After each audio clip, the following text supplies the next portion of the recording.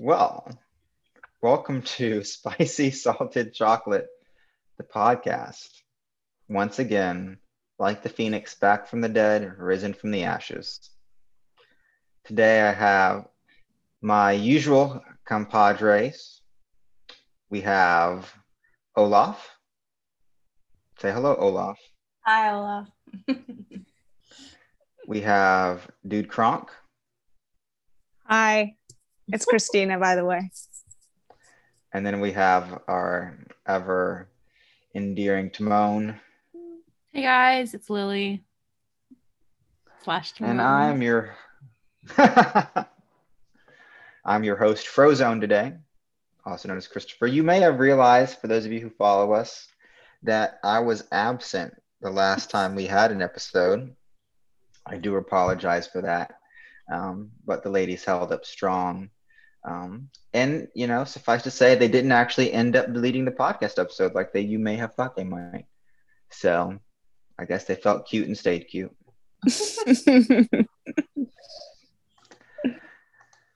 For our appetizer topic today, I'm going to let Christina speak to you all about a recent revelation she's had. We always want to rejoice with those who continue to walk in fellowship with the light. And so, Christina, why don't you share with our audience what you texted us recently? Well, to preface, I have no snacks in my home right now.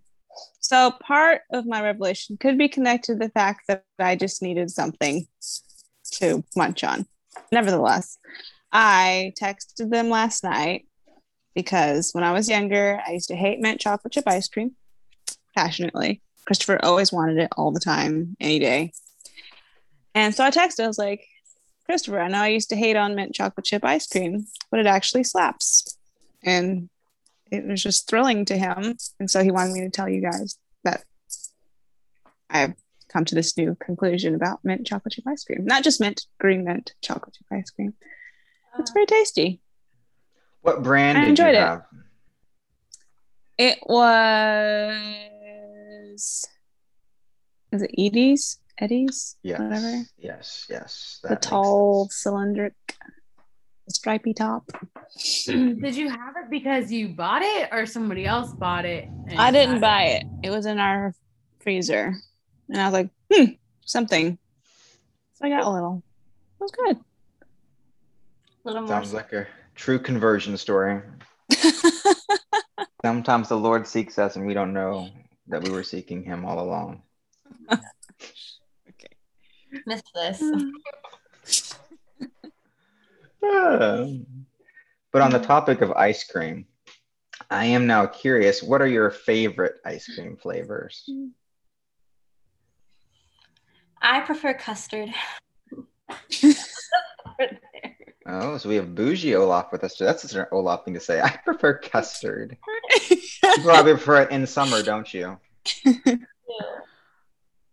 But I think it's creamier and it tastes better. And if I can get my flavor of choice, it's a chocolate peanut butter twist. Interesting. Yeah. I'm very brand specific, okay?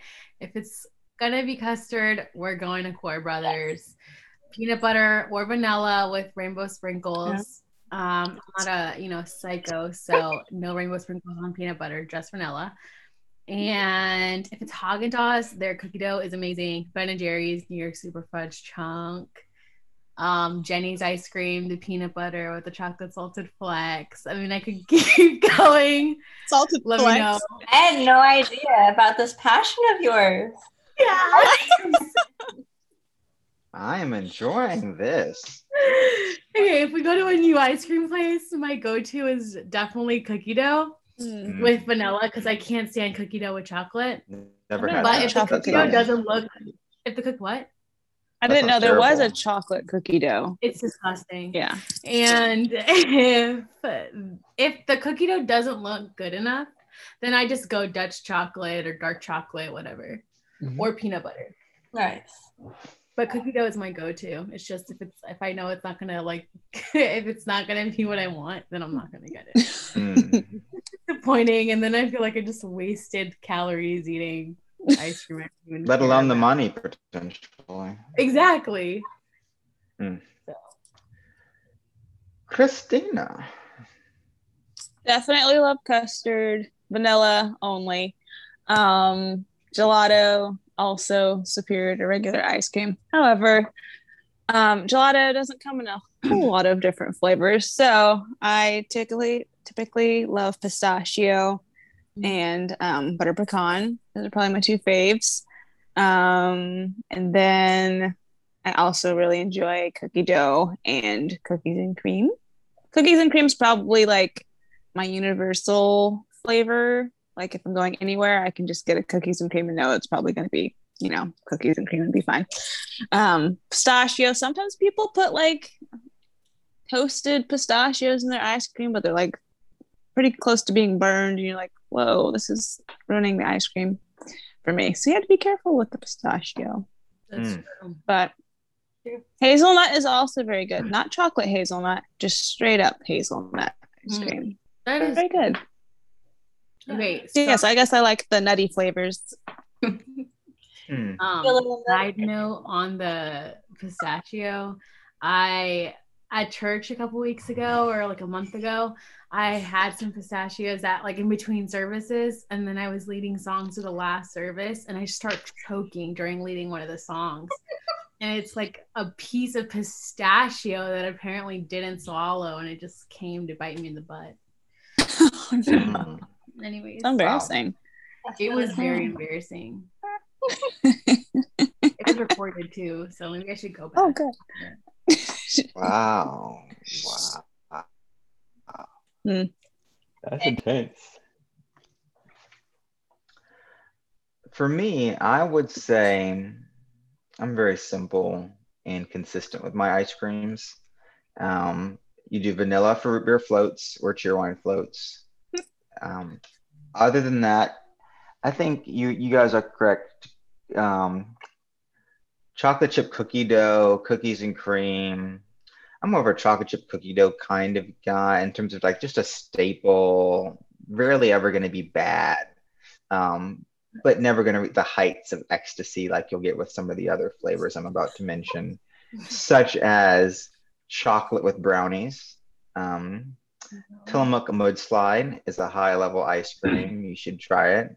Tillamook in general is a very solid brand of ice cream. Their mint chocolate chip is good. It's white, not green, but still good. But by far the best ice cream, my favorite, not necessarily the best, my favorite is to go to the land of Cold Stone, where you get to marry my two favorites, which is mint chocolate chip and brownies and chocolate, put them together, mash it up, and in a beautiful delight of mint chocolate chip ice cream, chocolate chips, fudge, and brownie. It is gorgeous. If gorgeousness was a flavor, that's what it is. I cannot stand Cold Stone ice cream. Like, I don't think I've ever- of all ice cream that one can have, Cold Stone would never be anywhere I'd ever want to go. It's like I'm hard sorry ice for you. cream. Hard ice cream. It's not good. The texture It is is just off. fantastic. Mm-mm. I do A like custard- Cold Stone, but I would not put brownies with mint. Oh, absolutely. They were made for each other. I would be open to trying it, You should. but wouldn't necessarily be my go-to. I don't like brownies and ice cream. Mm. A good dark chocolate Ghirardelli brownie, perfectly cooked with some mint chocolate chip ice cream. Just fall I'm back. different than brownies being in ice cream though, because that brownie's fresh. It's kind of a little gooey and melty versus the hard bricks that you find in ice cream. No, the brownies at Cold Stone are quality. Interesting. They've never let me down. Mm. Yeah. Well, speaking of never letting me down, we're going to talk about a podcast about the gospel now, because God never lets us down. Let's go. Anyway, we will So recently, I have been listening to a pastor by the name of Dan Mohler. You can find him on YouTube. But I found him recently, after I'd heard of him already, on Spotify. And so I was listening to one of his messages on Spotify. I thought it was quite good, shared it with the chocolates. And we thought, since we have a habit of talking about relationships, coffee dates, things like that, that we'd talk about some of the things he referenced in the episode. I'll start us off with a quote that I took notes of that stuck out to me. Because I remember I don't remember what episode it was specifically, but a while back, one of the things we talked about, I think, was who should say I love you first. Mm-hmm. I think that was one of our topics. And I'll be honest. No, when should you say I love you? When should I say I love you? Thank you, Christina. And I'll be honest, I did not go back and re-listen to that to kind of reference specifically what we talked about, but you audience can if you feel so inclined. But in the midst of the podcast episode that I was listening to that Dan Mohler had done, he was talking about the idea of love kind of in all of our relationships, but then kind of gave some specific examples from his relationship with his wife before he was a Christian, then right when he became a Christian, and in the aftermath of that. And he was talking about how a lot of us say I love you, but don't necessarily use the word love in that context to mean sort of a Christ-like love. And so he then kind of defines love like this and says that to say I love you should mean to say that I am absolutely selfless. I will lay down my life for your sake. All that is mine is yours. I love you. And so first, I was just kind of curious, what do you typically think it means to say I love you? And whether that's from your experience of saying it or not saying it, or your hopes of having an experience of saying it or not saying it, what do you think about perhaps his definition of love and kind of bringing that into the meaning of what it means to say I love you?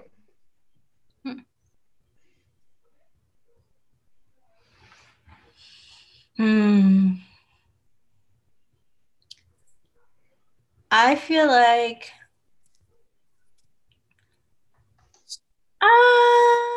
that's a big question.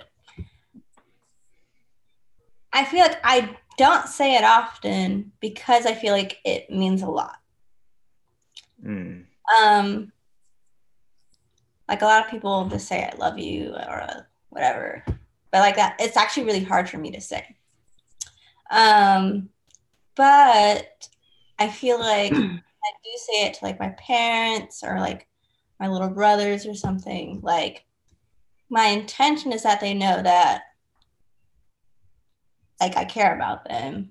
Obviously, I want them to be well. I want them to have a long, fulfilling life, whatever. Like, and I appreciate them. But I feel like it has less to do, at least pre-listening to this talk. Like, I didn't think so much about my actions or relationship exactly with them. Like, I feel like there almost needs to be more that kind of correlates. Like, this is a reflection of an action that I've shown you, and I'm just expressing it with these words. I don't know if that's actually been the case, or it's almost like if you didn't know this, that I do feel this way, which is probably not good. So it sounds like you're saying that in light of what you've listened to, you're beginning to kind of think that saying I love you should have some sort of harmony with how you act towards the person you're saying it to. Yeah. Okay. Those are my thoughts. Thank you for your thoughts. I think for me, the thing I took away most from this particular podcast was how unconsciously self-centered I am. And he had a lot of different points, but his point about like the I love you, I think in my head, that's how I mean it. Like Maria, I don't say it very often. Like I think I feel it towards people a lot, but like actually verbalizing it is, I don't know why it's hard. It's more of like it's kind of a weighty thing for me to actually vocalize to people. And I think there's part of me that's like, it's so overused. Most people don't use it correctly. So I want to make sure I'm not abusing what it actually means. But there is sort of, it comes out of an overflow of my own, how I feel relating to someone else. And it's not even necessarily like what they've done for me, but I guess it is sort of more of a symbiotic thing as far as like, I love them because of how they make me feel, but also like how I feel when I'm with them, and or I just like, and I think for me it's a lot of like I just like who they are. So that's kind of how I base my love. I just really, it's kind of this all-encompassing. I really appreciate who this person is in my life, and that's kind of how I perceive love. But honestly, like taking it so far as like, I'm willing to lay down my life for you, and I'm willing to give you everything that is mine. And that kind of love, I don't know if I can even use both hands to count how many people that kind of love would apply to. I can, like, if I'm being truly honest, and obviously like if push came to shove in a crisis, I think that love would actually come to the surface more readily than I think it would at the moment. And but yeah, it's still like very selfish sort of, all right, maybe not even selfish, but more of a self-centered way of relating to people and the world. And I think obviously when I think about like a spouse, like I'm in my head, I'm thinking about it and then like, oh yes, I would die for this person, I would do anything for them, I want to give myself, blah blah blah. But it's still at the same time, it's like, but they'd have to be the right person for me to want to do all of these things for them. So yeah, which I don't know if that's a bad thing, but maybe it is. I don't know, I haven't thought that deeply about it yet. Yeah. That's good. Thank you for sharing those thoughts. It's so deep. Like when you say it, like when you think about the definition that this guy gives of like, I would lay my life down for you. That's just really heavy. I feel like, I don't know. It's just so hard to know what I love you really, that true definition is, just because like I am the kind of person that all my life, like I've gone back and forth with like, I should say it to everybody. I shouldn't say it to everybody. I shouldn't. And I remember when I was like 17, I was talking to this guy, and I don't even think you could really call it dating, but he was like, I love you. And I was like, I love you. And it didn't really mean anything. Like I didn't actually love him. I just was using him because it felt great. And I was like heartbroken over this other guy. Anyways, we ended up breaking up. Like I don't really think we broke up. I don't even know what it was. But I had this roommate at the time, and I think I may have mentioned it on the podcast before, but she was like obsessed with saying I love you. Oh, the sound. Sorry, there's a motorcycle in our neighborhood. Okay. I was like, is the world ending? What is going on? Does it sound that bad? Oh, it's bad. Okay, so sorry, our windows are open because the weather here's like, we don't use AC, it's just nice enough. Anyways, we she was obsessed with saying I love you, and she'd say it to me like a million times, like literally like 17, 20 times before going to bed. And one night I got really mad, And I was like, you need to stop saying it, because I was actually kind of sad. But actually, this guy talks about it in the thing. Like, I wrote it down somewhere. It's where is it? Hold on. Commercial break. It's kind of this idea that like you'll only do as good as the way things are going. Or it's this love that's like, I'll say it. Circumstantial. Wow, I totally lost track of what I was saying. Like you'll express love when it's convenient, or like it's circumstantially based. I don't even know where I was going. Anyways, so back to the story. So she would say, I love you. And I really got upset. And I was like, look, you can't just keep saying this to me. And like, it doesn't mean, it's like really hard for me to say it, because right now I'm going through this thing where I like this guy. And the whole thing was that I didn't even care about the guy, but because I wasn't being validated, that's what it was. I wasn't being validated. That's like when my ego was kind of like present, and it was more about me, not so much about like the fact that this hurt. So saying I love you was really hard for me at the time.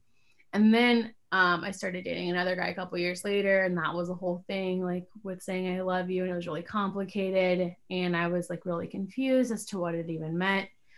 And then fast forward another couple years, I'm like 21 or something, and I'm in college at Southeastern, and this girl was like, Lily, you never say I love you. And I was like, yeah, I know. It's just, I don't know. I want it to mean something. But it was kind of like these few weeks of me trying to figure out, what does it really mean for me? And I just kind of decided, like, I want to be the person.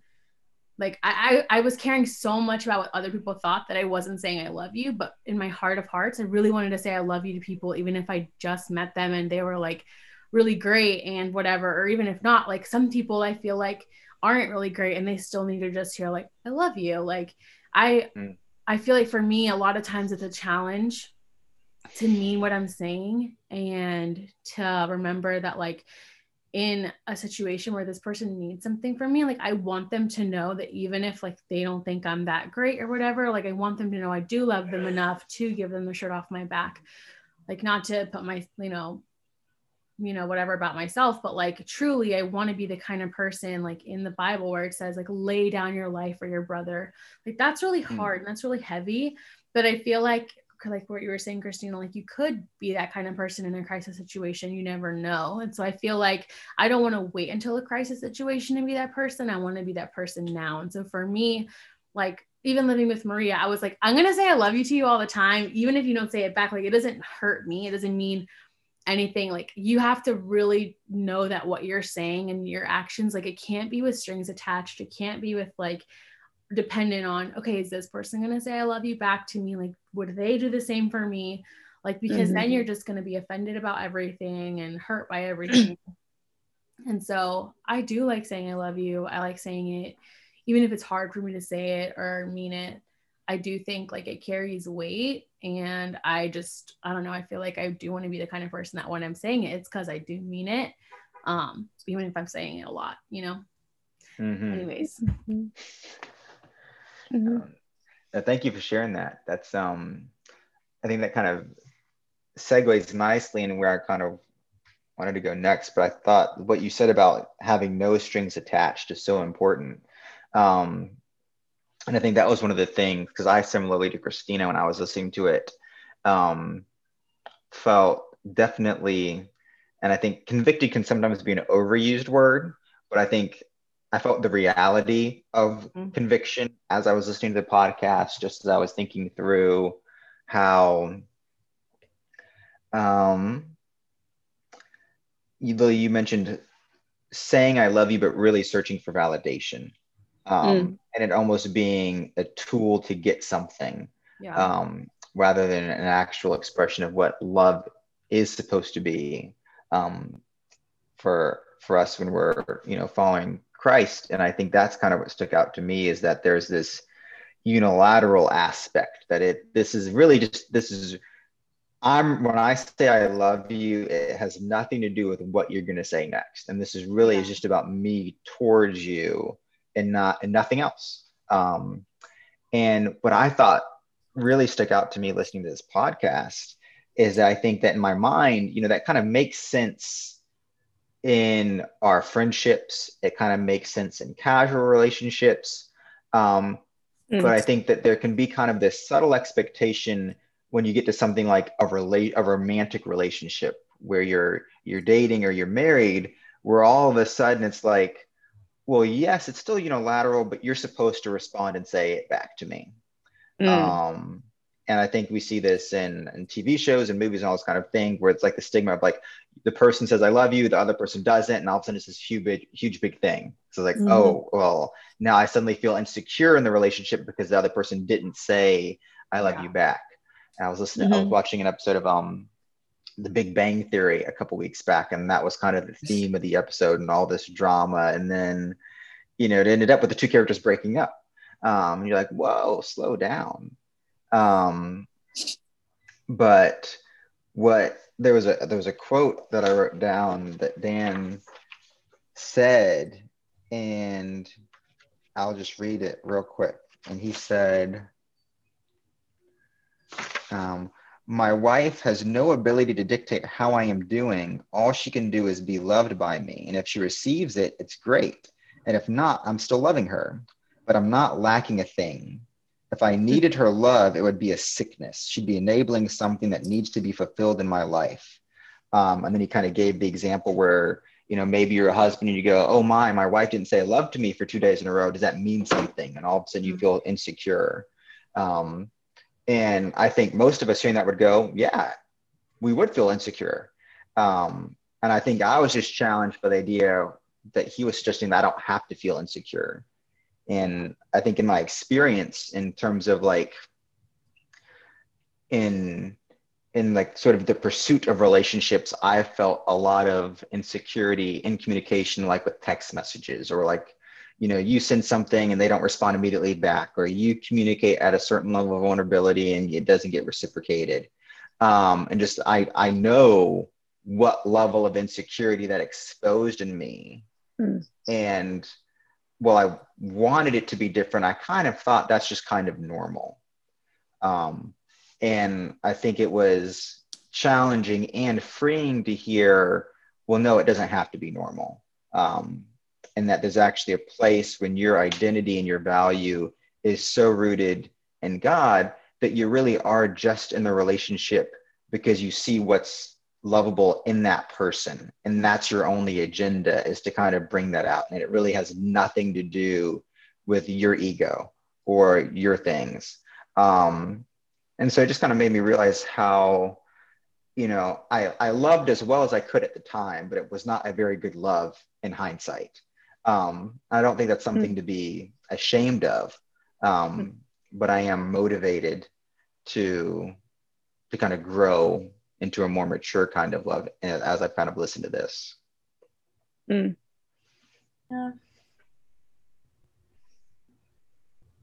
I think he says at one point, like, he's talking about discouragement, and he's like, he said something along the lines of, if you're discouraged, like truly discouraged about something, what are you focusing on?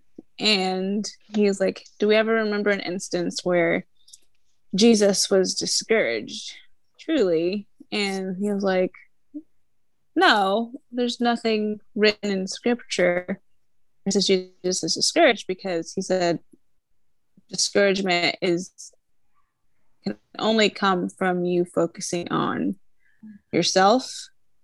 Yeah. And I was like, oh, what? That's when he came for me.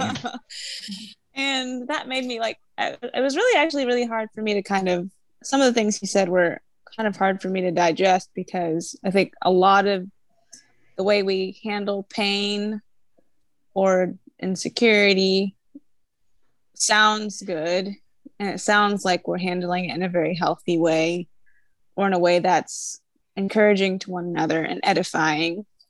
But when he framed it around, you're actually, in many cases, we're feeding sort of this victim mentality or spirit, and you're not actually like, there's always this sort of like I think he gave an example of like his wife was at a Bible study or something, and they're like, "How's your marriage?" And she was like crying or whatever, and they're like, "Oh my gosh, we're so sorry you're in this marriage.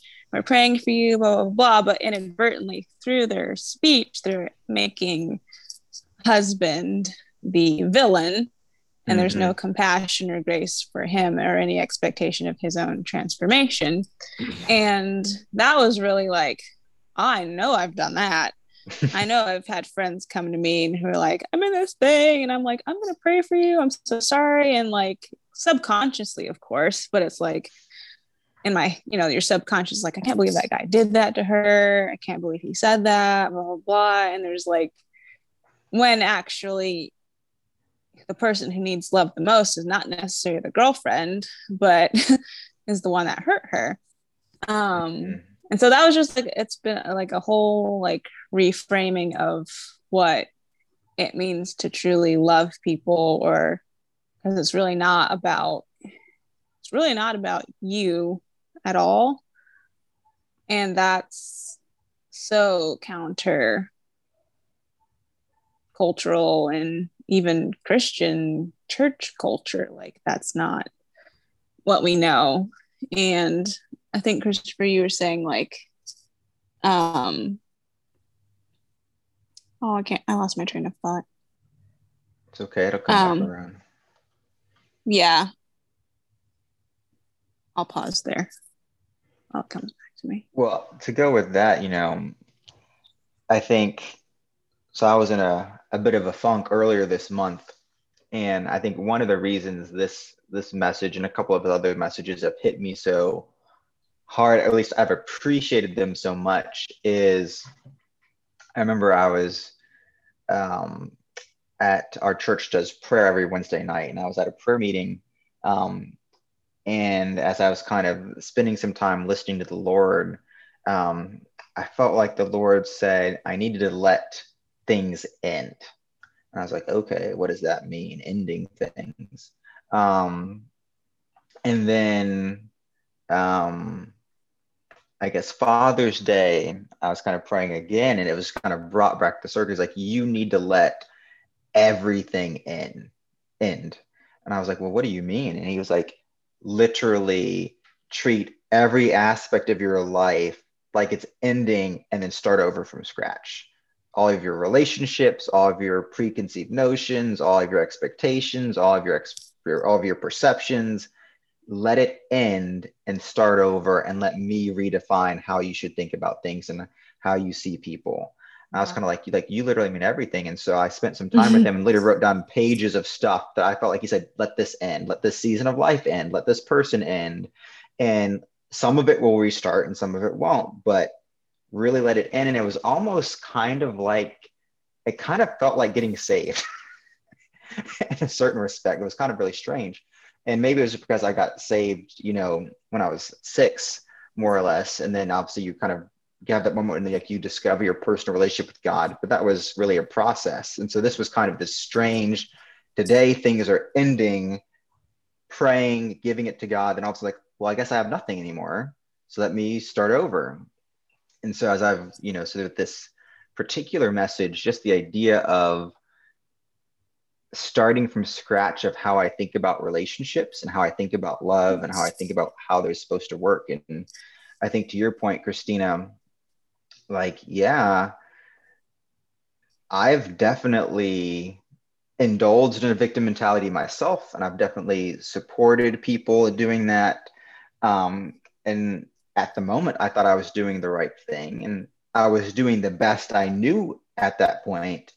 But I think the thing that's kind of really resonated with me was him basically saying, in all things, we're called to let the life of Jesus live through us. And we're called to show people Christ. And there's really nothing anyone can do to keep us from doing that, but we can shut that down in and ourselves if we get stuck in our pain. And one of the quotes I remember I wrote down when I first saw the movie The Shack, which is one of my favorite movies, is there's a quote in the movie where God kind of says to the main character, if all you see is your pain, you can't see me. And I think that's definitely been something I can resonate with, that when all I've seen is my pain, I've never seen things God's way. And I've never really been able to embrace looking like Christ in moments when I was frustrated or in moments of waiting. I think for me, it's kind of easy to turn it on in ministry moments when I stop thinking about myself. But in like the still moments of the day, on the weekend, when I'm just at home for hours, and there's no one to think about, I just think about myself. And then I think, and then the attention gravitates towards the pain. And so I just appreciated, being lovingly called out on that, to not do that, and to know that that's not actually who I am. And that's actually me holding on to the old man who I just need to let lay in the grave, and just to enjoy learning how to be new, which is what I appreciate Dan, the pastor, his emphasis on: we are new in Christ. All of our sins are covered by the blood. We're completely forgiven. We're completely healed, whole, beloved. So live free and live new. And that's something that the Lord's been speaking to me about for a long while, but with increased emphasis the last couple months. And so that's kind of been the framework through which I've been kind of listening to this message. Yeah, and I think the biggest thing that he said that kind of stood out to me was when he was talking about people who overanalyze things. And he was like, for me again. And I do that, or have done that. And he said something, and this isn't even close to what he said, but it's very similar to where it was like, people who overanalyze things do it to the extent where you actually miss out on any sort of joy you could have had in the thing that you're overanalyzing. And like you lose yourself in it, and in the search for like knowledge or truth, like you actually become more confused. And I was like, oh, if I could have heard that 3 months ago. It's just been interesting. And Christopher, like with what you've been talking about in terms of like letting things end, like I feel like that's literally been my last like 6 months of just like letting things go and like really surrendering to the times and the seasons that I'm in. And like now getting to the space of like, I don't want to, like, in terms of like loving people, like I want to reach out to someone because that's like flowing out of me to do that, not because I feel like I should, but then like finding this balance of like, but I know in the obedience of doing something too, I could also grow into loving the way that I should. It's been really interesting to try to figure out how to discern. It's like, oh, I can do this week, but I can't do that next week. And I can't do that with this person, but I can do that with this person. And just kind of really having to be very just slow to move, almost like not being as impulsive with things. And like, but I think it's helped me care about what I do care about better, because I'm letting it have the time that it needs from me. And just in terms of what Christina was talking about, in terms of like enabling the brokenness and the pain, I think that all goes down to like not trusting the person who says that they love you. Like if you trust what they said 3 days ago, it doesn't matter that they didn't say it the last 3 days. And you're supposed to be believing the best about the other person, rather than like what this guy's marriage example was. She was really just looking for the worst every day to almost confirm her own perceptions. Just like, oh man, I don't ever want to do that. Like it was just, I think, a really eye-opening thing to hear. And she'd had good reason to look for the worst, because he had been the worst for 13 years. But then all of a sudden it was changed. So yeah, I like what you said, Maria. Like, then you have no reason to trust the person that I love, and I just think about God, and I'm like, wow, how many times have I felt like I haven't heard from the Lord for a few days, and then I'm like, God doesn't love me anymore. When literally like on Sunday or Monday, I really felt like, wow, God loves me so much, and I'm held in his hands. And and I mean, talking about seasons ending, like I'm definitely in this like so many things just ended for me, and so many things have started, and it is so interesting to be in this place of my life again that I didn't think I would have to go through for years after the last time I went through it, but really having to go through it, and it's cool to like look back and be like, okay, wow, I'm handling this so much differently than I was the time before. But one of the things that has really helped me through this process has been talking to the people around me that I trust. And something that somebody said that was so good was just like, those moments when you feel like you don't know who you are, just go back to who God is. And I was like, that's so simple, but it's so true. Like every time that I go back to who God is, I so easily remember who I am, because God did create us in his image, and he has like goodness for us and everything. And so I feel like it is so easy to slip into that victim mentality for sure. And I've missed out on a lot of really awesome things because of being in a place mentally, or not pulling myself out of these places mentally where I felt like I was a victim. And I mean, right, there are situations where you grieve, and there are situations where something did happen to you, and you know, questions and things you need to process. But I think more and more I'm realizing, like, the more that I label myself with like anxiety or OCD or things that I struggle with, and then I do these like check-ins, right? It's like sometimes I don't even need to do the check-in, but then I did a check-in and now I'm like spiraling.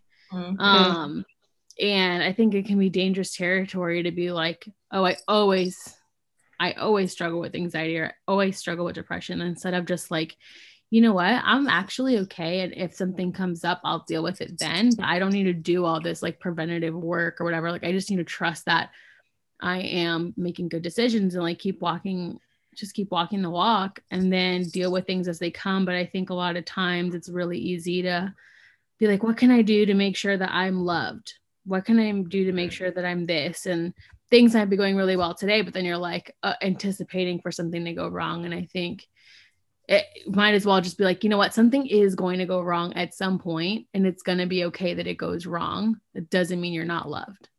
And I think like walking in the obvious is really hard, but I actually have found that just being like, you know what, it will go wrong again at some point. You know, this is not the last time. I'm sure this is not going to be the last time that I have to go through another thing ending that I really wanted, or whatever. But that doesn't mean that I'm not wanted. It doesn't mean that I didn't do a really good job, whatever. It doesn't mean that that I don't have hope for the future. I was reading Jeremiah, was it 17? Or something 17 to 33, 17 maybe. And it literally just says, there is hope for your future, says the Lord. And because I always struggle with Jeremiah 29:11. I don't know why. Like, I think it's a great scripture, but I'm like, that's the only time I feel like it's really said that way. And then I see it again in Jeremiah, and I was like, wow, like, God, you're straight up just saying like, there is hope for your future. And that's really good. That's a really good truth to remember. Like, that was true back then for those people, and that's going to be true for me now. And so those are the things that I feel like you need to get a hold of. And those are the things to say out loud, or to write down, or to share, or to meditate on, to pull yourself out of that victim mentality. You know what? Maybe today I don't have what I really wanted, but that's okay. Like, there is hope for my future. And it doesn't mean like I have a place to sleep, I have food to eat, I have people that love me, I like everything I need is covered. Like, I am okay. My today is hopeful, and my tomorrow is hopeful. And for me, that's really what's helped me pull out of like times when I feel like I'm the victim or whatever, you know? Solid stuff right there. That's good. Well, before we wrap up, does anyone have anything that maybe someone has said as they've kind of processed through the things that we've talked about that's kind of stuck out to you? Like, oh, I want to make sure I hold on to that. All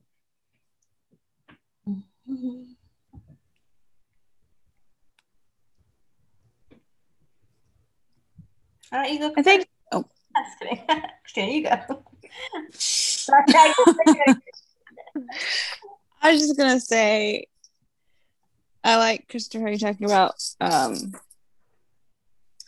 like we are a new creation, and I think the power of, I don't know how much we as believers actually grasp what it means to be truly transformed by salvation and like the implications of that, like the true implications of that. And that's just sort of been sort of like, whoa, like if you actually lived out of the of a renewed mind and the true reality of like, you are not who you were. Mm-hmm. You're not the sinner that Jesus had to save you from anymore. And because he did this, like, and it's actually possible to live your life like Jesus lived his life on earth. Like, it's actually possible to, like, you just never see Jesus down and out in scripture. And even when he's like praying, like, Lord, take this cup from me, he says that, but he's like, but Lord, not your will, but not my will, but yours be done. And versus like spiraling into like, take this cup, I can't do it, I'm so like terrified, blah, blah, blah. He doesn't just keep like going down. Like, he allows himself to feel pain. Like, I don't think that's what we're trying to say. No. In this podcast is like, if you feel pain, that's victim mentality. I don't think we're trying to say that. Yeah, no. I think it's more like acknowledging, yes, you are hurt. Yes, this person, because we live in a fallen world, did this or this circumstance or whatever. But like, that doesn't define who you are as a person. Like, that it can't be what defines you. And like, you can just turn towards Christ and God and be like, oh, like this really hurts because like, I think all of us intrinsically know we are valuable and that's why it hurts. But you can turn from that place of pain, like, in my weakness, Lord, you are my strength. And you can feel strengthened by that reality. And just like, as people who are looking to be married one day, like understanding like me living out of a place of transformation and out of a place of understanding, like, I am a vessel to love this person. Like, it's really changed how I look at pursuing a spouse, honestly. Like, I'm looking for someone to love, I'm not looking for someone to love me, because I'm already fully loved and fully accepted. Like, I don't need someone else's validation for that. I'm actually looking for someone that the Lord is calling me to help realize their own value, like through Christ. Like, I can't do that on my own, but like the Christ in me, Christ using what he's called me to, Christ using the way he's created me to be, is for someone else to fully realize who they're supposed to be as well. And that's just kind of actually a really cool way of looking for someone to marry versus having all these like insecurities, like, oh, what if he doesn't like me back? Well, like, no, that doesn't actually really matter.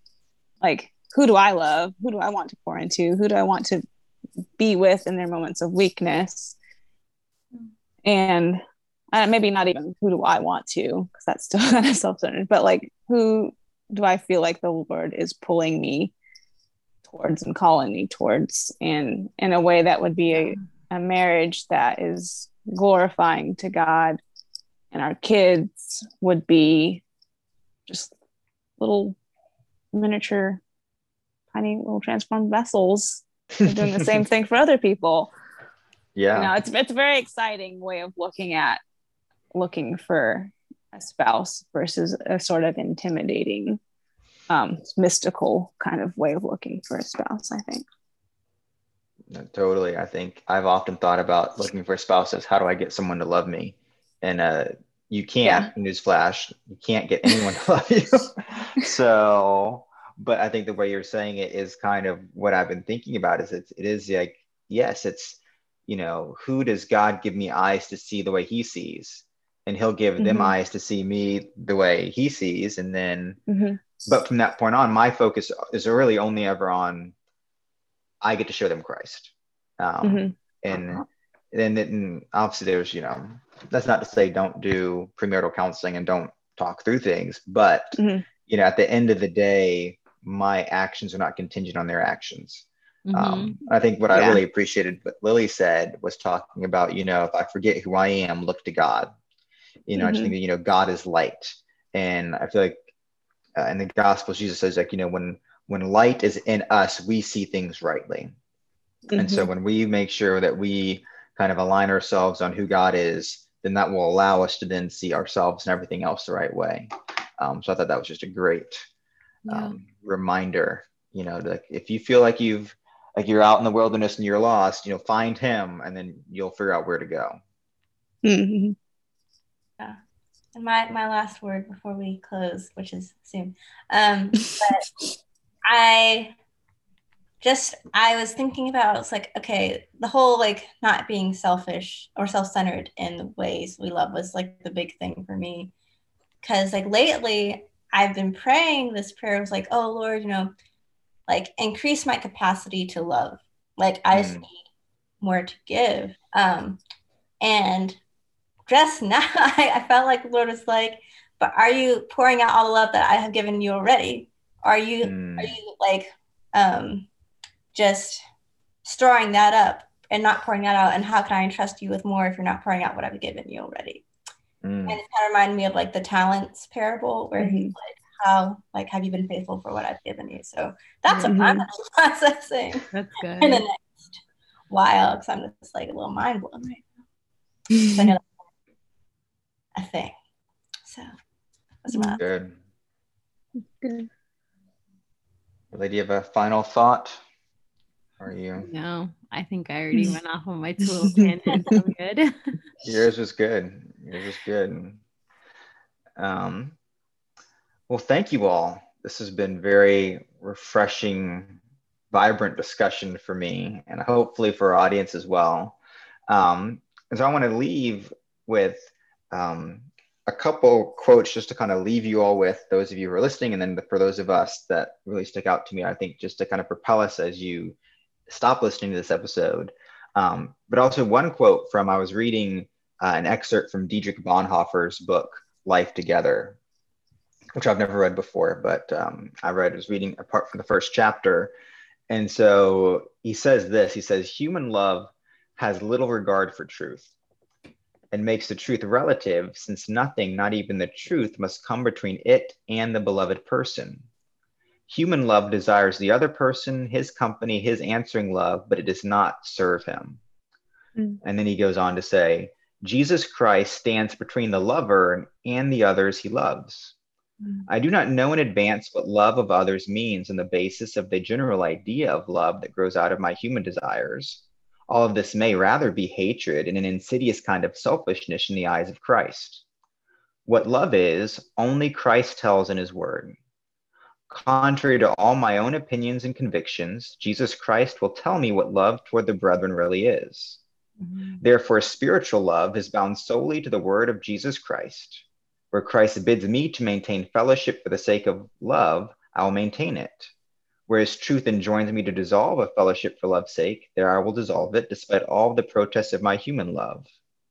Because spiritual love does not desire, but rather serves. It loves an enemy as a brother. It originates neither in the brother nor in the enemy, but in Christ and his word. Human love can never understand spiritual love, for spiritual love is from above. It is something completely strange, new, and incomprehensible to all earthly love. And that just really rocked me as they did as Christians. Like, we are called to love differently.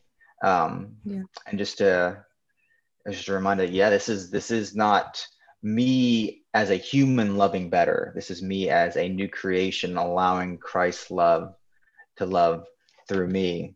And I think Dan at the end put it like this. He says, I know I love my wife and I'm ready to be like Jesus in her life. And then he said, I love my wife. Why? Because I wake up to be more like Jesus. I don't wake up for her to serve me. She has no ability to break my heart. And neither do you.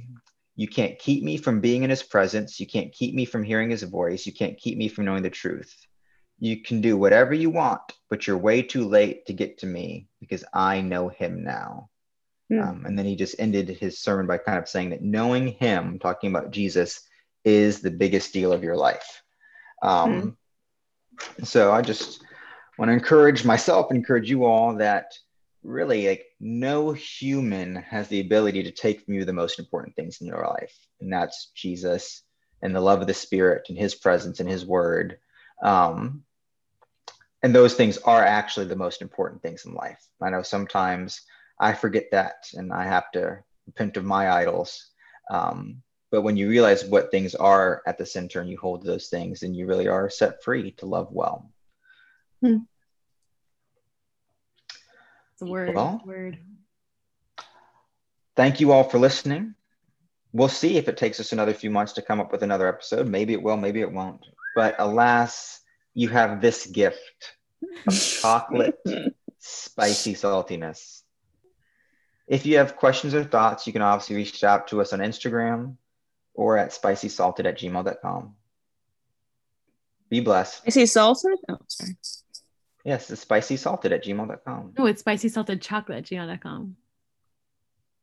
spicysaltedchocolate@gmail.com, or just do it through Instagram like you already do. Bye, guys. Love you. Bye. Bye.